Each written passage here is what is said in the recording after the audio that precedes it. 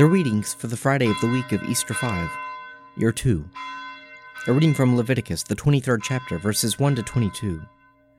The Lord said to Moses, "Say to the people of Israel, the appointed feasts of the Lord, which you shall proclaim as holy convocations, my appointed feasts, are these. 6 days shall work be done, but on the 7th day is a Sabbath of solemn rest, a holy convocation. You shall do no work. It is a Sabbath to the Lord, in all your dwellings. These are the appointed feasts of the Lord, the holy convocations, which you shall proclaim at the time appointed for them. In the 1st month, on the 14th day of the month, in the evening, is the Lord's Passover, and on the 15th day of the same month is the feast of unleavened bread to the Lord. 7 days you shall eat unleavened bread. On the 1st day you shall have a holy convocation. You shall do no laborious work, but you shall present an offering by fire to the Lord 7 days. On the 7th day is a holy convocation. You shall do no laborious work." And the Lord said to Moses, "Say to the people of Israel, when you come into the land which I give you and reap its harvest, you shall bring the sheaf of the first fruits of your harvest to the priest, and he shall wave the sheaf before the Lord, that you may find acceptance. On the morrow after the Sabbath the priest shall wave it, and on the day when you wave the sheaf, you shall offer a male lamb a year old without blemish as a burnt offering to the Lord. And the cereal offering with it shall be 2/10 of an ephah of fine flour mixed with oil, to be offered by fire to the Lord, a pleasing odor. And the drink offering with it shall be of wine, 1/4 of a hin. And you shall eat neither bread, nor grain parched or fresh until the same day, until you have brought the offering of your God. It is a statute forever, throughout your generations, in all your dwellings. And ye shall count from the morrow after the Sabbath, from the day that you brought the sheaf of the wave offering. 7 full weeks shall they be, counting 50 days to the morrow after the 7th Sabbath. Then you shall present a cereal offering of new grain to the Lord. You shall bring from your dwellings 2 loaves of bread to be waved, made of 2/10 of an ephah.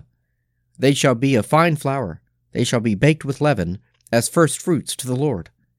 And you shall present with the bread 7 lambs a year old without blemish, and 1 young bull, and 2 rams, and they shall be a burnt offering to the Lord, with their cereal offerings and their drink offerings, an offering by fire, a pleasing odor to the Lord. And you shall offer 1 male goat for a sin offering, and 2 male lambs, a year old, as a sacrifice of peace offerings. And the priest shall wave them with the bread of the first fruits, as a wave offering before the Lord, with the 2 lambs. They shall be holy to the Lord for the priest, and you shall make proclamation on the same day. You shall hold a holy convocation. You shall do no laborious work. It is a statute forever in all your dwellings throughout your generations.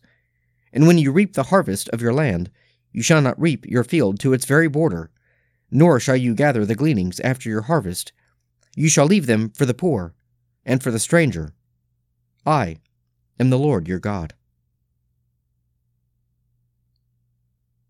A reading from 2 Thessalonians, the 2nd chapter, verses 1 to 17. "Now concerning the coming of our Lord Jesus Christ, and our assembling to meet him, we beg you, brethren, not to be quickly shaken in mind or excited, either by spirit or by word, or by letter purporting to be from us, to the effect that the day of the Lord has come. Let no one deceive you in any way, for that day will not come, unless the rebellion comes first, and the man of lawlessness is revealed, the son of perdition, who opposes and exalts himself against every so-called God or object of worship, so that he takes his seat in the temple of God, proclaiming himself to be God. Do you not remember that when I was still with you, I told you this? And do you know what is restraining him now, so that he may be revealed in this time? For the mystery of lawlessness is already at work. Only he who now restrains it will do so until he is out of the way. And then the lawless one will be revealed, and the Lord Jesus will slay him with the breath of his mouth, and destroy him by his appearing and his coming. The coming of the lawless one by the activity of Satan will be with all power, and with pretended signs and wonders, and with all wicked deception for those who are to perish, because they refuse to love the truth, and so be saved.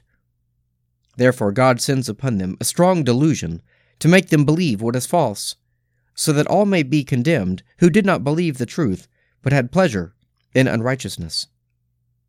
But we are bound to give thanks to God always for you, brethren beloved by the Lord, because God chose you from the beginning to be saved, through sanctification by the Spirit and belief in the truth. To this he called you through our gospel, so that you may obtain the glory of our Lord Jesus Christ. So then, brethren, stand firm and hold to the traditions which you are taught by us, either by word of mouth or by letter. Now may our Lord Jesus Christ himself and God our Father, who loved us and gave us eternal comfort and good hope through grace, comfort your hearts and establish them in every good work and word. A reading from the Gospel of St. Matthew, the 7th chapter, verses 1 to 12. Judge not, that you be not judged. For with the judgment you pronounce you will be judged, and the measure you give will be the measure you get.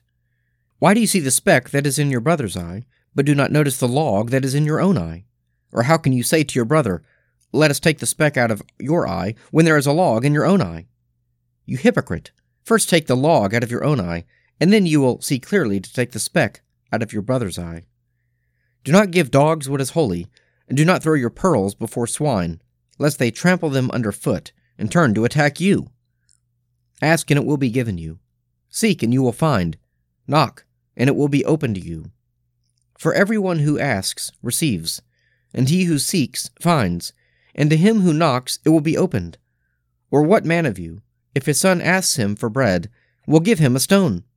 Or if he asks for a fish, will give him a serpent?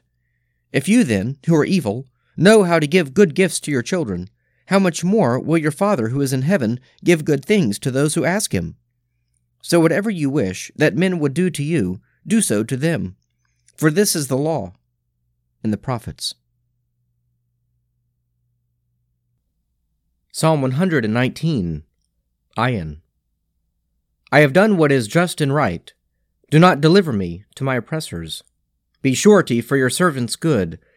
Let not the proud oppress me.